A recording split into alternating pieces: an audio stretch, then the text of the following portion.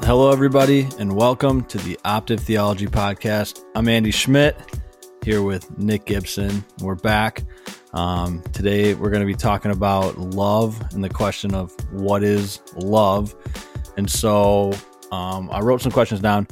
I think this is an important topic because I think a lot of churches and a lot of Christians just kind of throw the word love around and they don't really like define it, or like, you know, the culture has a version of what love is.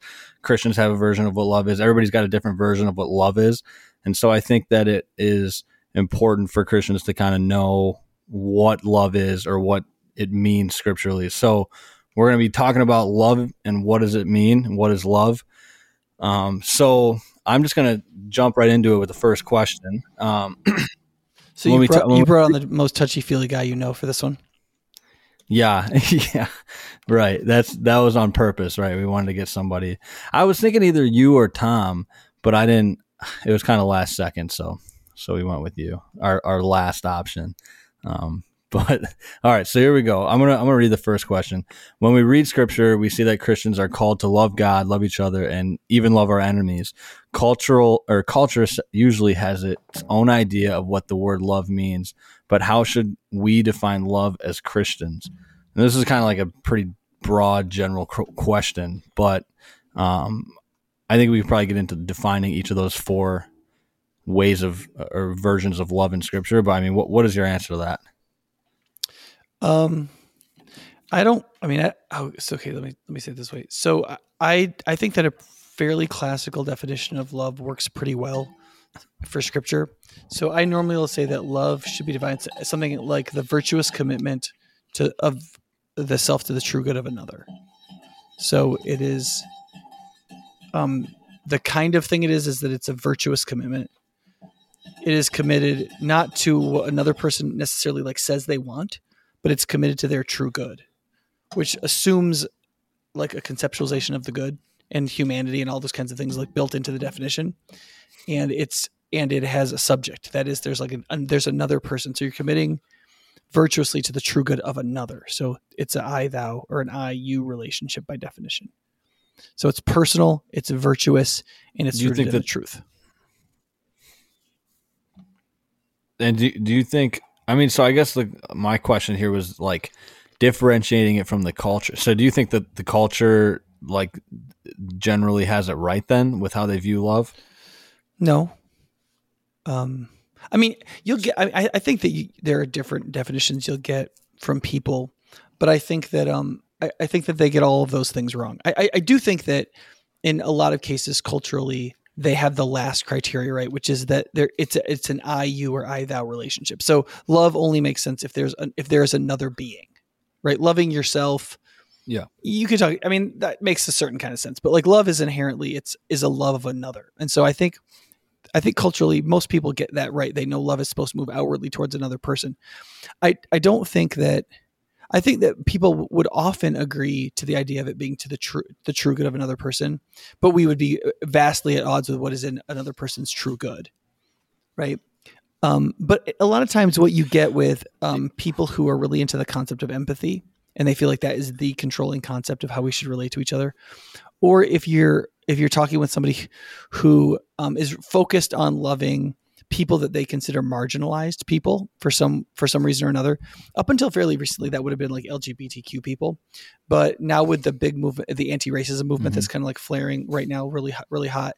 I think it would be like people of races that are considered intersectionally disadvantaged. And so like when you're quote loving that person, because you're not inside of their lived experience, I'm doing quotations around lived experience, you can't possibly know what's in their true good.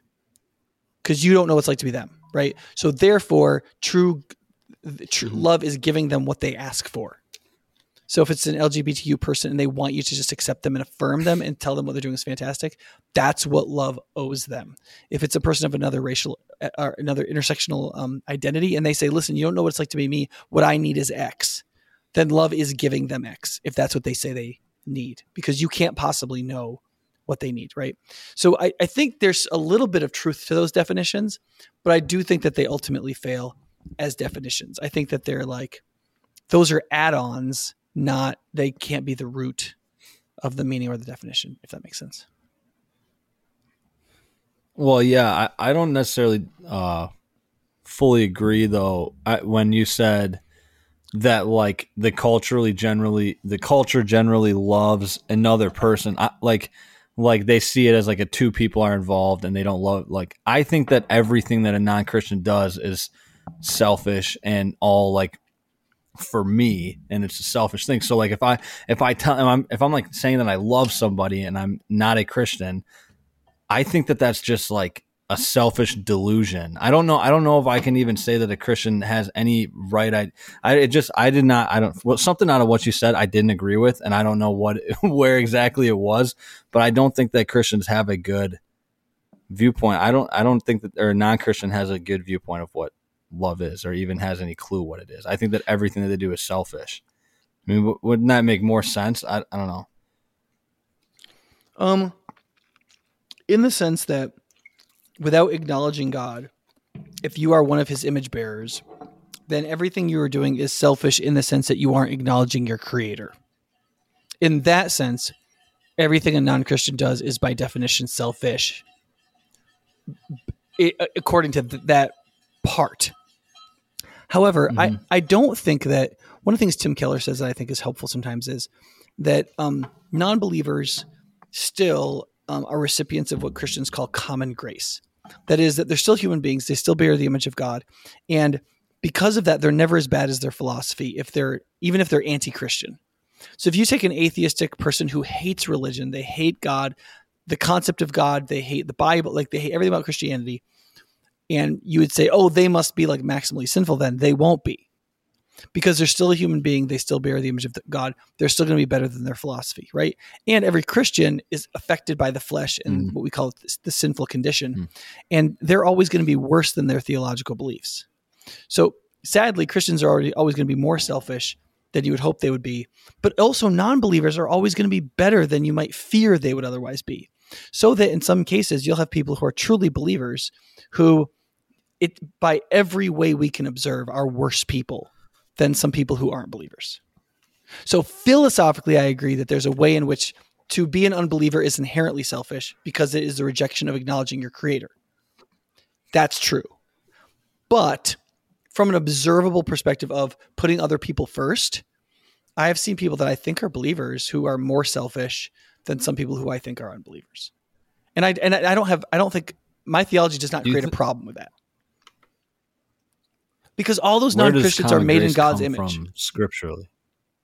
Where does that come from, scripture? Yeah, but that doesn't mean, I mean, yeah, where is common grace like in scripture? Because I do not right now. I'm not convinced. Like I don't think that there's any way that Christians can do or say or be anything that isn't selfish. Like I know they can put other people before themselves once in a while, but I believe that they're just doing that out of selfish ambition so that they can gain something in the future from doing that. So I think that everything that, while they might do like observably from another person, they might do a good act, I don't think that it's actually good or loving or selfless within their own heart. And that's why I don't like maybe common grace, like where does that come from in the Bible? Okay. So let me ask you a couple counterfactuals first. So like imagine a non-Christian young woman who's like 28, right? She has a child. The doctor puts the baby in her arms. She looks at the child and says, and thinks, I love this baby. I would do anything for her. Right? Mm-hmm. Do you think that's selfish ambition, or do you think that that's just a natural affection that God has programmed into human beings, that mothers would have a natural affection for their children? And that sin doesn't entirely destroy that. Like, I mean, it's still there. It's still I don't know. I don't know because people can. I mean, I don't know. That's like what usually when I say what I just said before. That's usually what people say. What about a mother and her kids? And that's like the only thing that I haven't really fully wrapped my head around. But I mean, there's also like millions of mothers every year who abort their babies, who like murder their babies. So that's. I mean, I don't not to say that discounts all the mothers who truly care about their kids and love them. But that's like the only sure. Well, have you ever had a non-Christian friend that put you first in any way that you don't think was inherently selfish? No. I haven't personally. Maybe I've just been around a bunch of crappy people, but I haven't. Maybe I have. Yeah, but I mean, in haven't. my case, Andy, I guess one of the reasons I disagree is my father wasn't a believer, and he was sort of the quintessential noble pagan. And though I do think in retrospect as an adult, a lot of his quote good deeds could be faulted and shown to be rooted in selfishness. I mean, I think there were a lot of times he genuinely believed that it was virtuous to put others first. And he put others first because he believed that that was good. Now you could say, he wanted to believe he was a good person, and so that's why he did it. Sure, but I don't actually know that wanting to believe you're a good person is a bad thing. So anyway, I don't think to embrace. I mean, in some ways, even as sinners, when God says in the Torah to the Israelites, he says, "Listen, the law I'm giving you today isn't so high up in the heavens that you can't reach it." Right? God says that even though most his commandments we don't follow in practice, it's not like we can't. It's we don't. Does that make sense? Yeah. And so, it's true that in practice, human beings are profoundly sinful. Christians, open right? graves. You're talking about. I'm talking about all human beings are pretty terrible, right? Yours, right? Oh, but I think that there is, that's why I think that creating some sub definitions of love. That's why Christians often use the word agapao or agape, like this idea of that there is a self-sacrificial love that is consummate with the character of God, and that it is inherently worshipful. It is driven by the sacrifice of the cross and seeking to be like Christ. And I think if you define it correctly, I think you could say that a non-Christian doesn't do that because they wouldn't be interested in doing that. And they don't have the concept of it, and they don't have the internal power for it. I'm okay with that. But I do think that if you do that, you have to allow for multiple definitions of love, some of them involving things like natural affection or friendship and so on, that are part of common grace, that is common to humanity, and that human beings are capable of doing it just because they bear the image of God. And that happens. It may not be consistent. It may not be, and it's not worshipful by its nature. And so there's a sense in which it's never going to be what it's meant to be. But it's just like it. It depends a little bit on how you parse the whole thing. I was going to ask if it was like a middle ground type of thing where it's not like definitely 100% evil. Right. Like, I mean, if you, part of it's just like for like apologetically, it's like for communication with non-believers. If you just say to people who aren't believers in Jesus, like you can't love, but I can. I mean, they're going to laugh at you. I mean, that's not going to make any sense to them unless you define love to be directly rooted to the work of the Spirit in a context in which it is connected to worship, that part of the true good is acknowledging God. Then by definition, those who choose not to acknowledge God in what they do, or to acknowledge God in what he teaches about what is really in the true good of another, then they can't love. But if love is rooted in self-giving affection to the best you understand to be what is in the true good of another person, then a sinful human being should be capable of doing that. And in some cases, what another person needs will be so simple as to be something that a non-Christian can easily perceive, because any human can. Does that make sense? I mean, I think it makes sense. I just don't know if I agree. Like, I think people, like, when I talk about this with people, they kind of get mad because I'm like super cynical about people just being super evil, and like, so maybe that's my problem, but I just don't think that, like, I think, like, for instance, like, I think it's a delusion. Like, I think that the reason why something like capitalism works is because we use human greed to produce something like productive for a society or a culture, where like people want to make money and stuff like that. I think that we do the same thing like with love, is that we can use like selfishness, because if I hold the door open for you because you're in a wheelchair, I'm, doing it for you because I want to look good on the outside, which is selfish, but I'm still helping society flourish. And I feel like that's more of a delusion than it is actually people having the capacity to do something that's actually like loving. I don't know if that makes any sense. Do you think a Christian can morally affirm capitalism? I mean, it depends on, I think that, so, I mean, I think one of the problem, I think that you just said that you believe capitalism's like foundational energy is human greed. Yeah. Right. So I think you have to look at it from two different perspectives look who can come up with nuanced definitions now.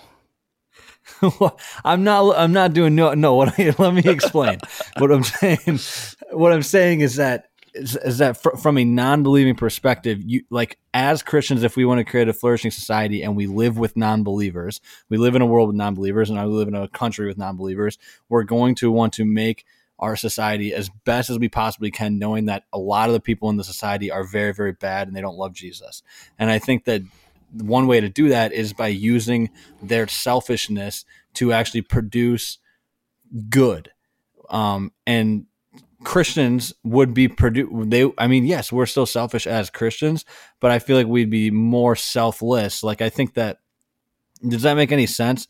Like, I think you can work within the same system as a Christian and a non-Christian, but you can look at it in two different ways, where the Christian wouldn't be working for capitalism just to make more and more and more money. They'd be doing it so they could actually help society, whereas a non-Christian would be doing it just more and more and more money, greed, and selfishness. I don't think that those are two, like, I don't know. I don't think that's like a crazy idea. I just think that that's how things work. I mean, so from a theological perspective, I think that there's some meaningful truth to what you're saying, that, like, without being remade in the image of Christ supernaturally through regeneration and being moved by Christ's death for us, it is very hard for us to give up our vanity and our glory seeking and our selfish ambition and our vain conceits and to really become the kind of human being we're meant to be, seeking the flourishing of all people. I agree with that theologically. However, phenomenologically, like, as things look and we experience them, I think we have to have operating definitions that can take into account the complexity of, like, there are some Christians that are clearly not very, very much changed by their beliefs. And there are other people that really seem to be operating with a certain amount of desire to help others and to care for other people and so on. And I think if we just say, well, it's just a form of selfishness, it's just a form of vanity that they do it by. Yeah, in some ways, all of our actions are in some ways contaminated by that kind of self-glorification, if we're not in a position of humility towards God, for sure.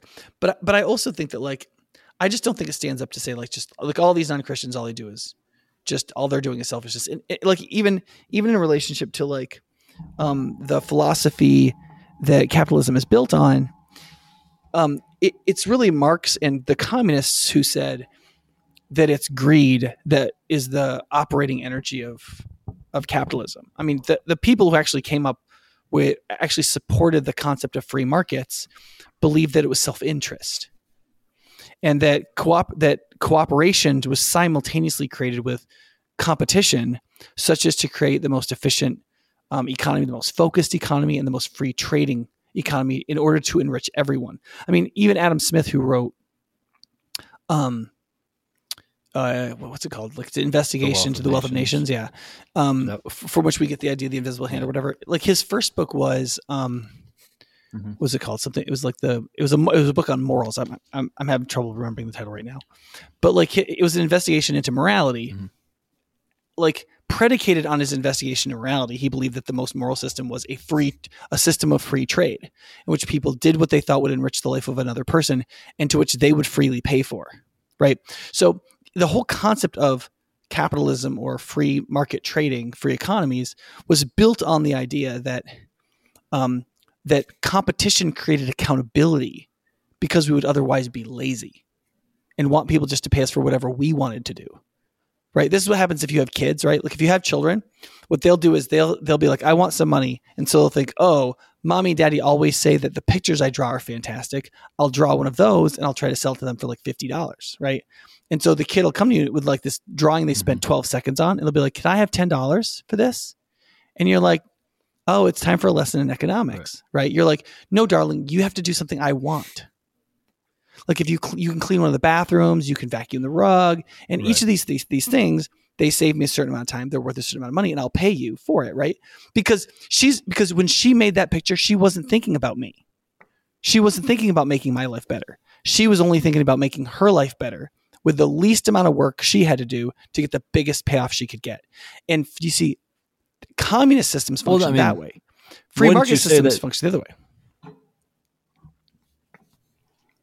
Well, I was going to say, wouldn't you say that it's laziness that they're capitalizing off? Now, I'm not against capitalism, but I just want everybody to know that I love capitalism. But I don't you think there's laziness that they're capitalizing off of, where it's like, okay, you could clean your bedroom and you could clean your house, but there's services for maids and for people to do that for you because you might just be too lazy to do it.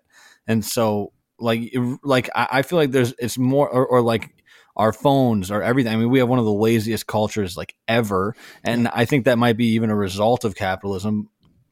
I don't think that's absolutely horrible. Well, it's partly the result of capitalism's success, right? It's actually the result of wealth, which we probably shouldn't blame capitalism for in a bad way, right? But people like ethicists that talk about the morality of capitalism, like Arthur Brooks, argue that the reason why capitalism is good is because it's loving, is because it's a system that causes us to have to care about what the other person actually wants and values enough to pay for, rather than whatever we want to do and offer them on whatever terms we wish to. And so it forces us to care about the other person and what they actually want and value. And in some ways, that's part of what a loving relationship is all about. Like a loving romantic relationship means that you care about what the other person really wants, not just what you want from them, right? And so in some ways, to try to bring this back dude. Yeah, go ahead. Bring it back to love. I could go on about this for hours.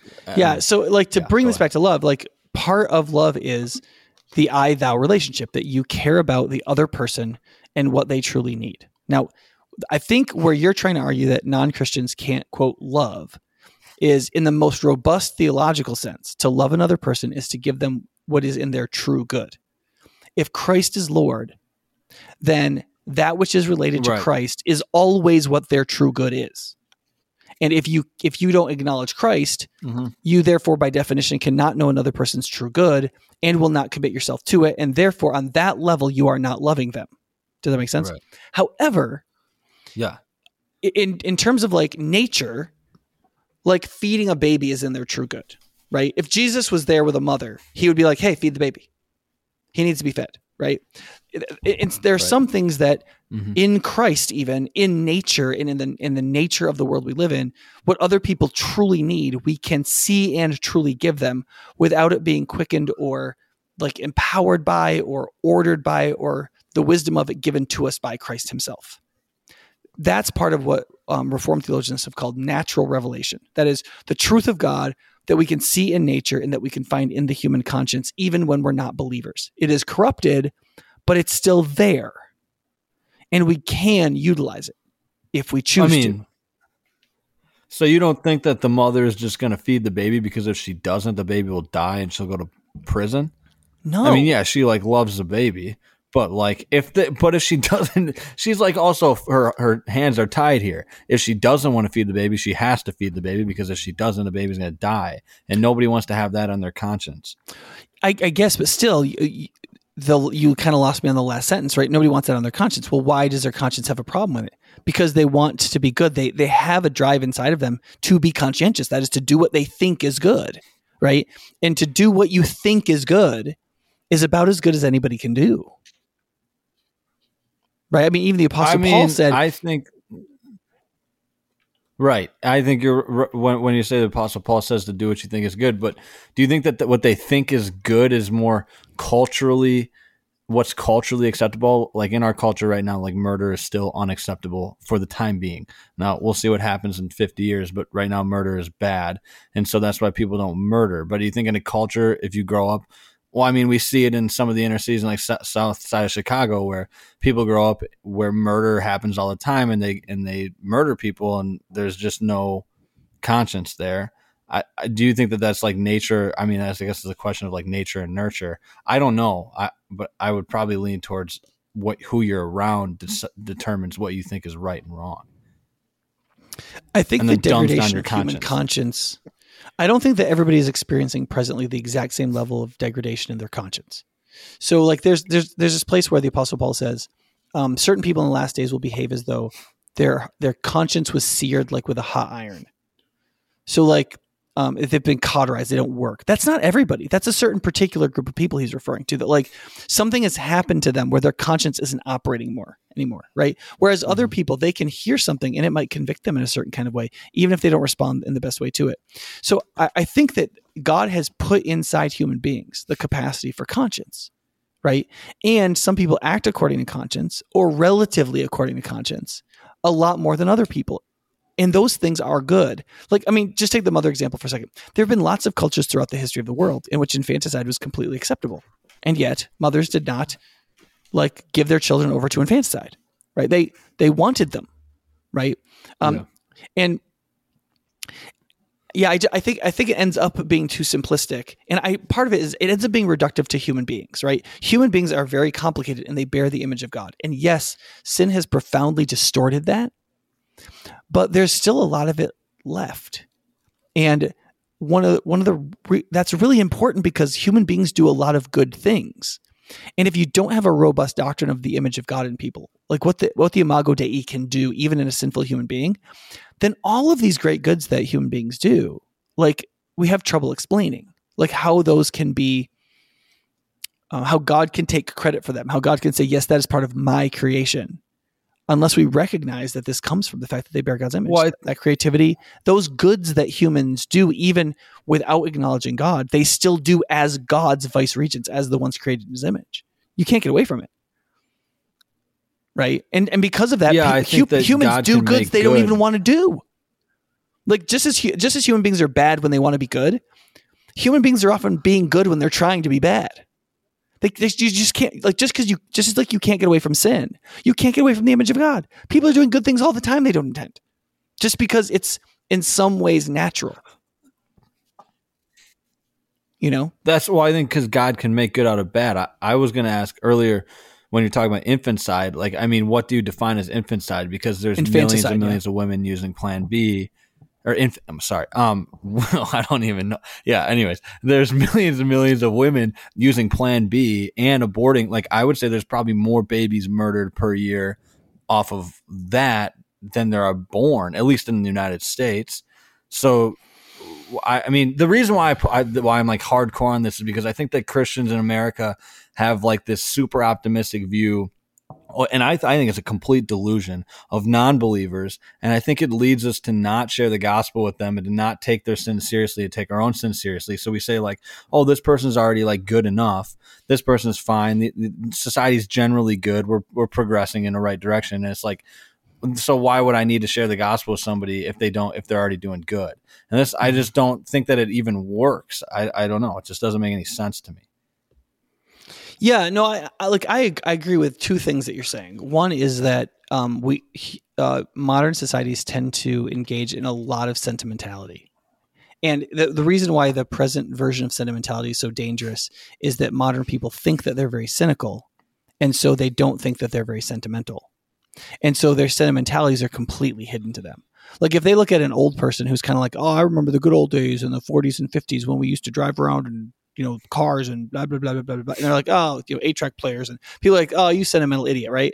And then they'll believe something that there's no evidence for. And it's just like how they want to think, the way they want to feel good about something. And it's sentiment. It's just sentimentality, right? And it's a complete sentimentalism, but they don't recognize it as such. It's because it's like, it's cynical or it's woke or it's something libertine or whatever. And so they don't think of it as sentimentality. So in that sense, I totally agree with that a lot of the views of love are like, they're not thought through. They're not clear. They don't work if you analyze them. They don't stand up to scrutiny and they're not loving. I totally agree with that. But I don't think the implication of that is that if you use a general definition of love that can be used by Christian theology, that general definition is something that never applies to a non-believer. I think the full, most robust definition of love that includes worship, that is the acknowledgement of God in all of creation and doing his will as we do the true good to another person, can't be done by an unbeliever by definition. And therefore, unbelievers can't love in that agapao, in that worshipful, in that fully God-centered and Christ-centered kind of way. Agree. But I also think, therefore, there has to be a broader definition of love, which includes actions of intended virtue for the good of another. And I think that non-Christians can and often do the best they know to do with some kind of development of virtuous self-control or strength towards another person in a way that they believe is in their true good.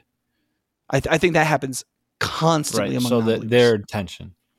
The second thing I agree with you about is that because even people who are very good in those ways, in that broad pagan definition, those people are not good enough to escape their own damnation and require the substitutionary justification of the death and resurrection of Christ himself to make them right with God, because they are at they're at enmity with God. So I agree with that too, that all need salvation, and that there is a kind of love that can only be found in Christ.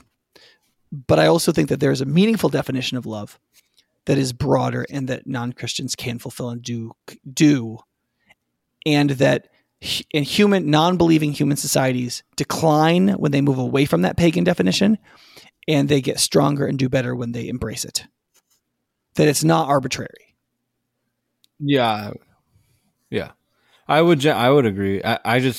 Do you think it would be good for churches to like differentiate between those? I just like when I'm listening to sermons and stuff like that or whatever, and pastors will just be like, man, you got to love your enemies. And it's like, okay, you have a bunch of people in the congregation who are out in the world who don't understand all 4 definitions of love scripturally, or the difference between the pagan definition and the Christian definition and all these different things. How then don't you think that there needs to be like a more specific way of saying, okay, this is the type of love that we need to be examples of as Christians? I just think there's a lot of loose ends when pastors are giving sermons and people are out there talking about Christianity, where it's like, you need to love somebody. And I'm like, okay, if I'm a new Christian and I'm like, okay, I need to love somebody, that means like I need to stay in this relationship with my girlfriend that I'm having sex with because I need to love. You know what I mean? Like, people get all crazy ideas. Yeah, I think so. However, I think that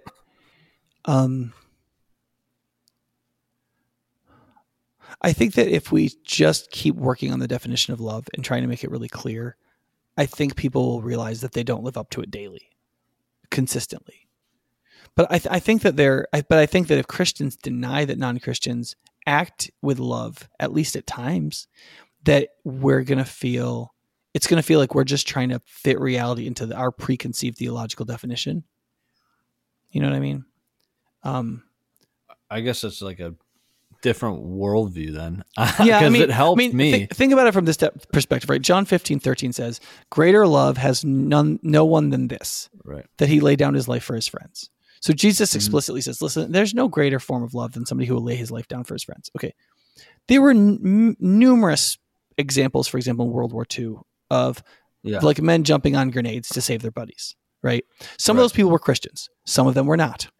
Now, I have a hard time believing that those men jumped on grenades to save their buddies just because they wanted to be well thought of.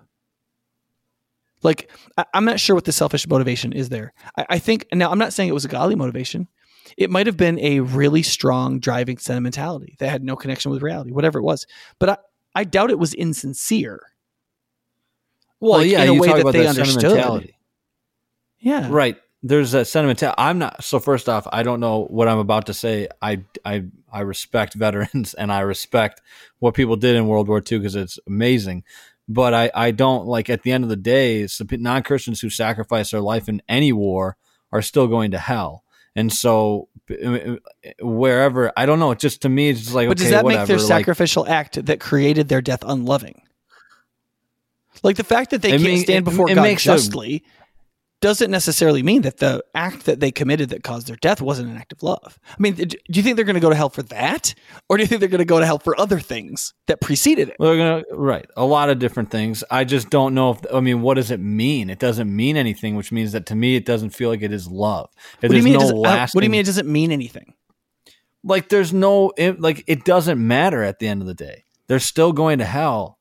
Like they but didn't. isn't It part of the doesn't point matter. of love that love matters to the other to which it's given, right? The men whose lives were saved, their future wives and families and generations that exist and didn't die in that foxhole. Like it mattered to them. It still matters to them, right? Like the fact that it doesn't objectively matter salvifically, it doesn't get anyone into heaven. That doesn't mean it doesn't matter. Right? What you're saying is it doesn't do the most needful thing in the world. That's true. That's true. Salvation is the most needed thing. Is there a difference between like, does God show love? And I don't know if does God show love like externally and internally through people? So God shows love through Christians, through Christ internally. Like we can show Christ's love as humans. But like, do you think it's a situation like that could be God like externally bringing good out of a terrible situation for the generations to come, and so people can see His goodness in even a horrible situation, but not to give the credit to the guy who actually jumped on the grenade in this scenario? Does that make any sense?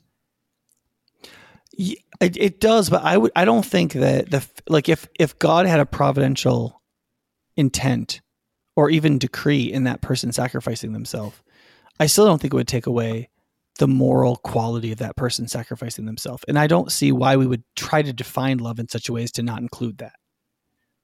Right? I don't know. I'm not trying to maybe like degrade that, but I just have a big issue with the way that Christians just think things are better than they are. And I know you talked about that. And this is a very specific example that we don't want to ever happen again with the stuff that happened in World War II. So I mean, I don't know. But that kind of stuff happens all the time. I mean, like what about when a non-Christian gives to the Red Cross? They're just like, you know what, I'm gonna go give blood, right? Like, you think that's bad? I mean, you don't think that that's loving at all? I mean, why are they doing it? I think your issue is like partly, does that kind of act like create some kind of merit with God? Does it like justify them? And the answer is no. But that doesn't mean it isn't loving, right? It doesn't mean that it isn't a commitment of will and action virtuously to the true good of another, right? Sure. My thought process comes from like, in a perfect world, everything that we do in love is virtuous towards God. And so like in utopia, in a utopian Christian world, then everything that we're doing. And so sometimes when I look at it, the world, anything outside of that like utopian kingdom, like Christian world is just complete and total evil. And you're kind of saying there's like a middle ground. And I don't know if I don't know what I think about that. I don't know if can you like prove it in scripture? I know common grace you talked about, but is that like a script, like something you can find in the Bible? I disagree with the assumption in that question that scripture defines love the way you're saying. I think that scripture utilizes a generally understood idea of what love is so as to clarify like how it functions. So let me give you say a couple things and give an example. Okay. So for people who are really interested in the best defense of Andy's view, there's a very dense work by Jonathan Edwards called The Nature of True Virtue, where he basically makes the argument Andy's making, which is that true virtue, rather than common virtue, requires worship built into it, and the heart change and dynamic internal change being oriented towards God, out of which we can function in the dynamics of true virtue. If we are not regenerate and experiencing Christ in that way and living in that way, then the best we can do is what Edwards calls common virtue. And Edwards argues that the biggest problem with common virtue is its bad motivations. That because its motivations aren't God glorifying, that even if they are for the true good of another person, you really love this other person, you want to really help them, true virtue is always God glorifying. It acknowledges God and honors God and worships God as it works for the true good of another person. And when it lacks that, it's not true virtue, it's common virtue, right? God uses common virtue to keep people from being bad as they could possibly be, while bringing glory to himself, while creating an opportunity to fulfill their common virtue into true virtue through salvation in Christ, right? It's a very dense work. Yeah. A simpler work is his sermon called Charity and Its Fruits, Christian Love as Manifested in the Heart of Christ, in the heart and life. And that's a smaller, much more readable book on this basic concept. Okay. So, yeah. Okay. So, relative to truth, to the word love in the Bible. So, the word love in the Bible does not receive a bunch of its own special definitions. Jesus is using the definition of love people are holding in their minds, and then he's adjusting or altering it. So he's starting with the definition of love that they share. Now, part of the way that works with the way the Old Testament teaches us that God is loving is that the word love doesn't show up in the Bible till later. That the concept of love isn't introduced and really worked on very much in the Old Testament until the concept of holiness is already established. So God starts with this idea that he's holy, that he's other, that he's maximally good, and that he's fully majestic, right? He is great, he is omnipotent, and he is good, right? And that is, he has a moral purity to himself, right? Now, in the context of that moral purity, then he says he's loving. So the Wesleyan theologians argued that therefore the right way to refer to God's reaction of care for us is holy love. That is, he is affectionate towards us. He's committed virtuously to our true good, and he does it out of his character of holiness. Now, that assumes that love needs more to define it, because God spends hundreds of pages, hundreds of years, numerous stories to clarify his holiness. And only after he clarifies the kind of person he is can he say, I'm loving. And I think that's one of the things you're getting at too, is if you want to know what Christian love is, you have to first understand the person of Christ, and then that person who is Christ is loving, right? And that has a different character than anybody else saying, I'm loving. But love, even in Scripture, has this kind of colloquial character that you kind of implicitly know what it is. It's the virtuous commitment of the self to the true good of another. And anybody can do that. But there is Do you think our current culture views it that way? Yeah, I just think they have a really screwed up idea of what the true good of another person is. I don't find very many people who are not Christians who I say, okay, can we define love as this? The commitment of the self and the will to the true good of another person. And they go, oh yeah, that's great. And then where we disagree is what is in the true good of another person.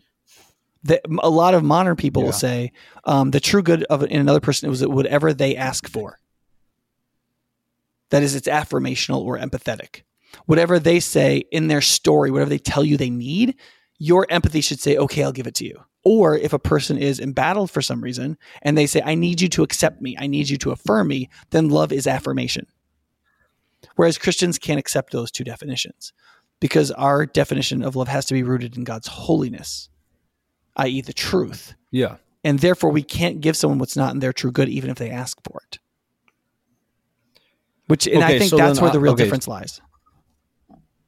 Yeah. I mean, so I want to give, maybe kind of just so I can back up what I was saying a little bit more, just like Isaiah 64:6 says, our good deeds are as menstruated rags. And then John 15:5 says, apart from me, you can do nothing. That's kind of where I come from, just so people can know, like, and I wanted to ask this though, because I think that it's important when you said, that we disagree, like Christians and non-Christians disagree on what is for the good of the other person. And this is where I ask my question, like culturally, when talking about how should Christians love non-believers, like, and this is going to get dicey, but whatever. Then should we be even involved in some of these as Christians? Because you hear a lot of pastors talking about social justice. You hear them talking about, Black Lives Matter. You hear him talking about, whatever modern feminism, and it's like we need to participate in all these things, and a lot of them. And I don't want to get super political because we kind of are, but whatever. I don't think these are good for the good of others. I think the ultimate good of others is their salvation and them knowing the gospel of Jesus. And I think Christians are just kind of throwing that out and saying, no, we need to fight for these things that non-Christians are fighting for, that are right. Like you said, they're two completely different things. I don't think the good of the Black community is fighting for what Black Lives Matter stands for. Personally, I don't think that's what is for the good of the Black community. I think it's that they know the gospel of Jesus and they are discipled and they learn to love Jesus and have a relationship with him. And so how much should Christians be invested into some of these socially, politically correct things? That's one of my, I didn't have any of these questions written down, but it's kind of where the conversation has gone. So I mean, on one level, I agree with you. On one level, the thing that is most needful for the eternal good of any human creature is that they experience redemptive salvation in Christ. Absolutely. Right. But listen, I sit down with Black leaders all the time. And if I said to them, listen, brother, don't you think though that in the Black community, the most important thing, like the most ultimate, eternal, most important thing is that African-American people who you serve believe in Christ and receive salvation? They would say, absolutely. Absolutely. And then they'd say, can we still do a reading program? There are other goods too that Black people may require or like support that they could be given. And generally speaking, if the gospel message is a message of love, their argument often is, why don't we demonstrate love to them in a varied set of ways and then preach Christ as the one who is motivating this love? So let me give you an example of this. Mike Beresford, our executive pastor, had a phone call earlier tonight with a African-American pastor in town, talking to that person about how they were really struggling to keep their building. There's just maintenance that had to be done in their building. They just didn't have money to do. And having worship spaces for African-American churches in Madison is a huge problem. Most Black churches just don't have their own worship space. And this church was losing theirs. It was literally crumbling around them, right? Then they needed money they did not have to fix it, right? Well, one of the things we did is we helped raise some money, and we're going to give a big part of the last measure that's necessary for them to renovate their building. Okay. Now, we could have told that person, like, we're praying for you, or, hey, if you want to do an evangelistic crusade in the Black neighborhood your church is in, like, we'll help, because evangelism is the most important thing. Right. But this pastor was in tears because, like, what that person needed right then in the bigger scope of things was they needed to, like, to have their church not fall down. Right. And that can be spread out more broadly than that. Let me give you an example of this. Like you were talking about, and how in South Chicago, there's some people who are brought up in such a way as that their consciences are so seared that they don't seem to have moral compunctions about murdering people. Right. Well, what do you think that does to the capacity of their conscience to be like convicted by the work of the Spirit? Right. Like if their consciences are seared from a young age because of the context that they're living in, it doesn't help them accept the message of the love of Christ later. So, like, what I would say is that yes, there is a true total good that is in Christ, but there are many human functional subsidiary goods. There's lots of different goods. Like I was listening to the interview with you and your parents the other night, and like you said explicitly, like one of the things that my dad and mom did was they didn't get a divorce. All my friends' parents were divorced, and like I don't think kids care that much if you fight, if you stay together. What they want to know is if you're going to stay together, stick it out and be there, right? Like that was a subsidiary good. Like that didn't lead you to Christ. That wasn't like your parents did that because they believed God wanted them to do it. But the gift it was to you was it taught you something about marriage, about your parents' love for each other, about their love for you, which was a lesser subsidiary good. Now they did it because they were motivated by Christ, but you could do it for some other reason. Right. And those are all good. So should Christians get involved in Black Lives Matter? Well, if it's just the question of should we love other people in ways other than just preaching the gospel, I think the answer is yes. Now, if the problem is that in our best prudential wisdom, we don't think that the policies certain Black Lives leaders want to lead us in to help the Black community are really going to help them, if we think that those things are going to do more harm than good, then conscientiously, yeah, we might say, look, I can't do that because I don't think it's loving. I don't think it's in their interest or in their good. Right. And in that way, I think people might draw back and say, I'm not going to do that.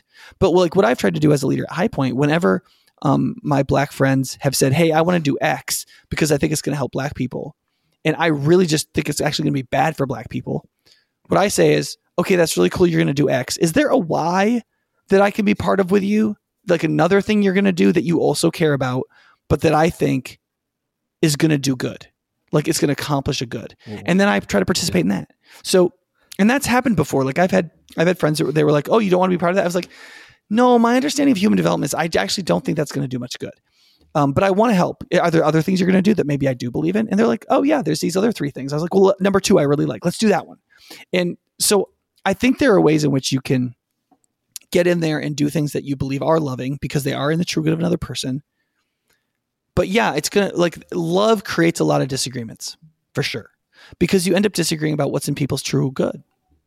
I mean, try parenting sometime. I mean, you're always at that problem because your kid thinks something's in their true good because they want it. Right. And as a parent, you're like, that's actually not what's best for you. You know? Yeah. So, I'm not saying that generally speaking, then Andy, in a woke world, I have to give a caveat here because people are going to think that I'm comparing the parent-child relationship to like me working with Black leaders, and I'm not. Those are just different illustrations of the dynamic of trying to discern what's in the true good of another. And all kinds of different people and all kinds of different relationships have to do that. So please do not think that I'm equating those two. I'm not. Yeah. Right. And so I think like then at the end of the day, like what Christians think, I think then at the end of the day, I think Christians have to look at the world's solutions to problems.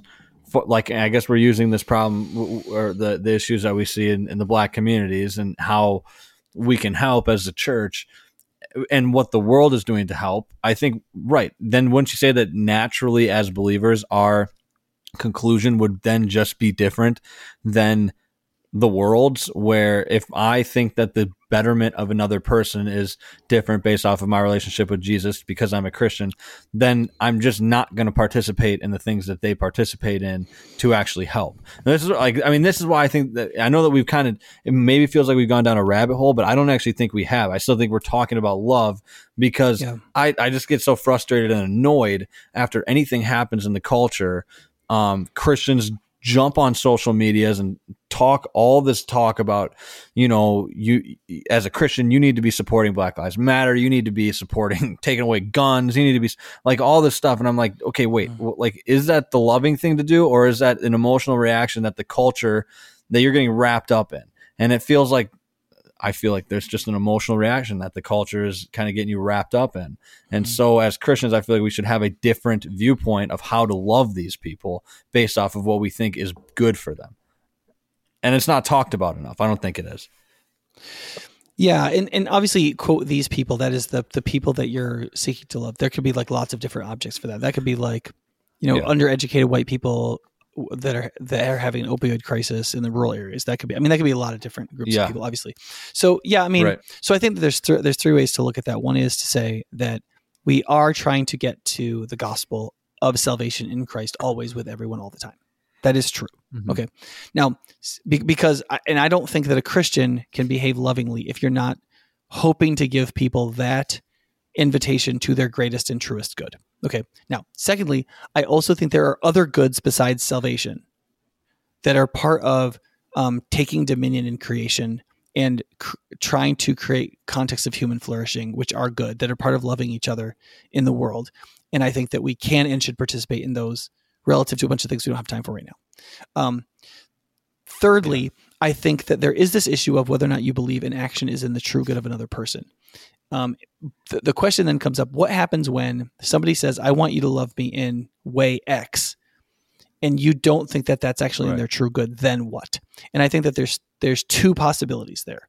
One is that you have to be true to your conscience and tell them you don't think that will really help, and say, I can't do something that I don't believe is in your true good.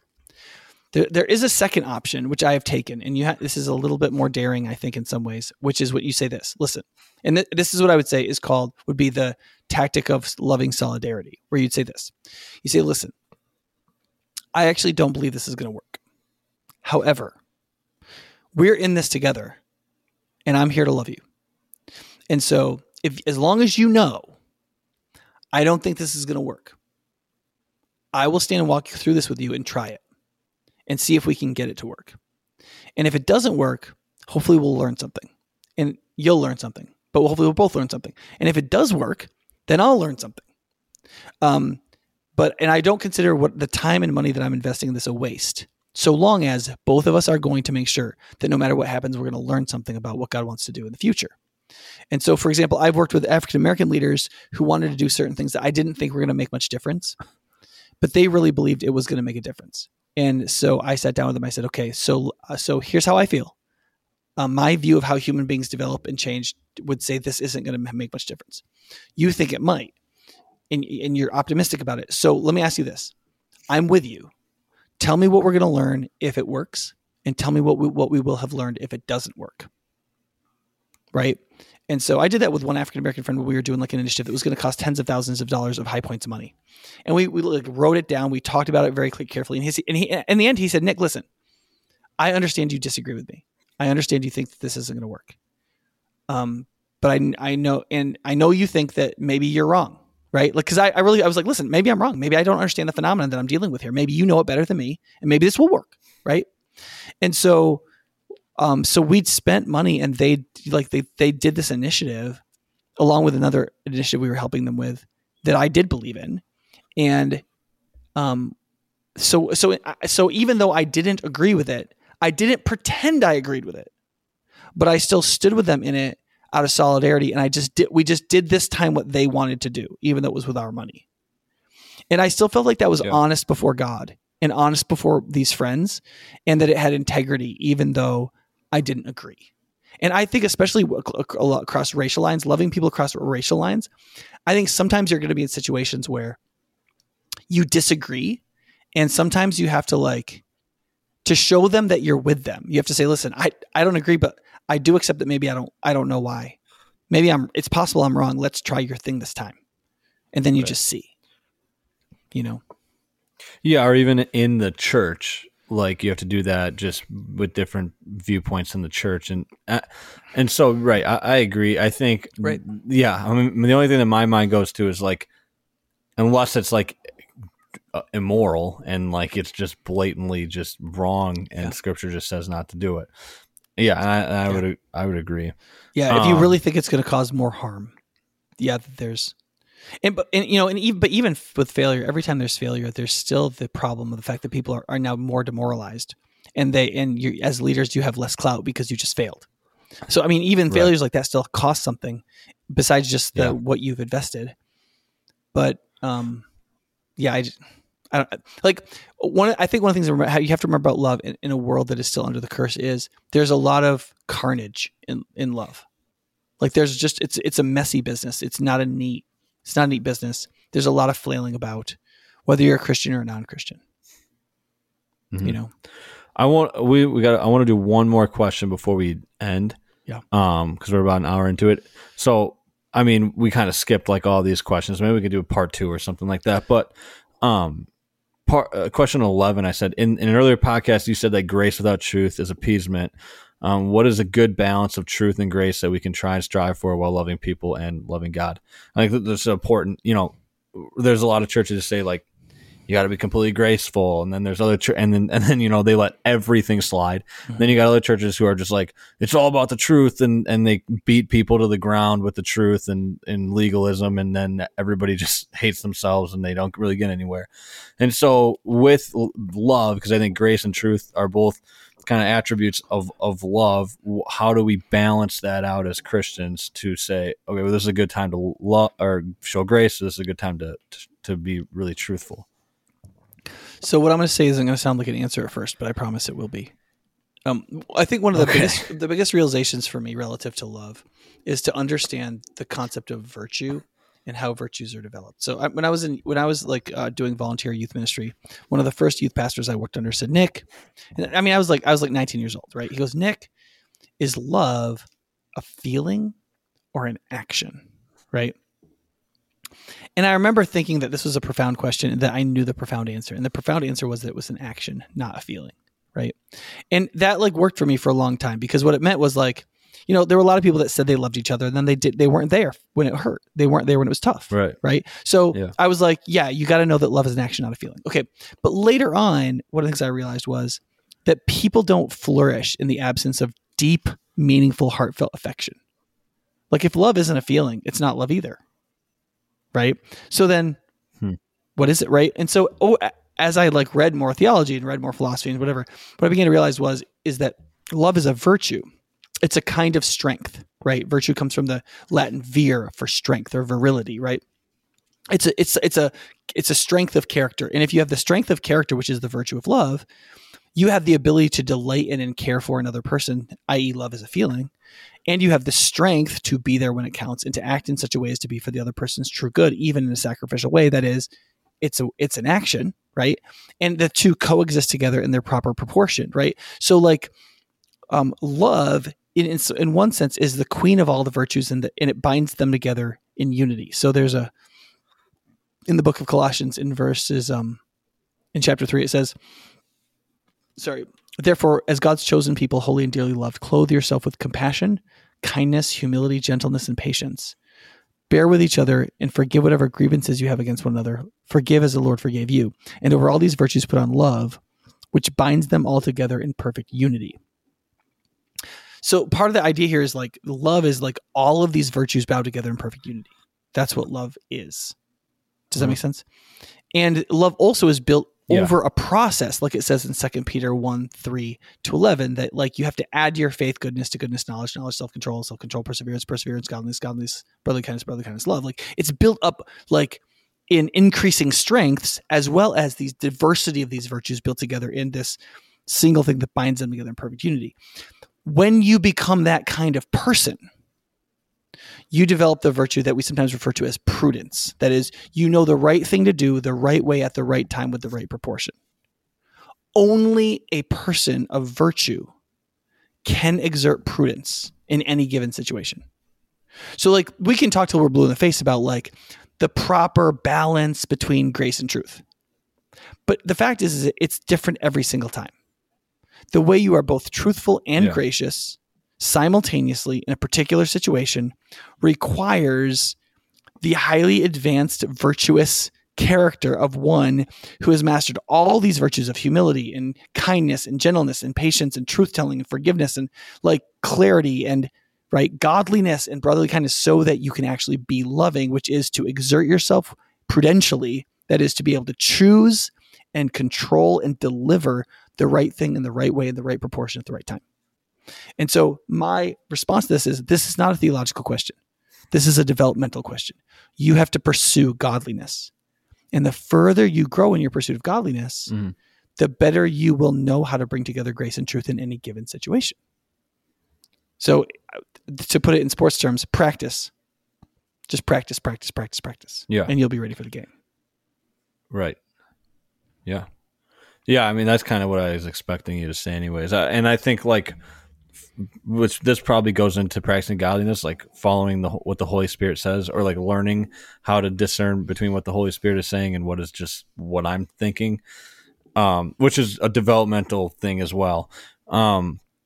So yeah, I mean, I had like 11 questions written down, but we're already over an hour, so we should probably wrap things up. I mean, and we can do a part 2 about this because there's so many different aspects of love, and this is just a big topic. But do you have anything you wanted to say to kind of close it out?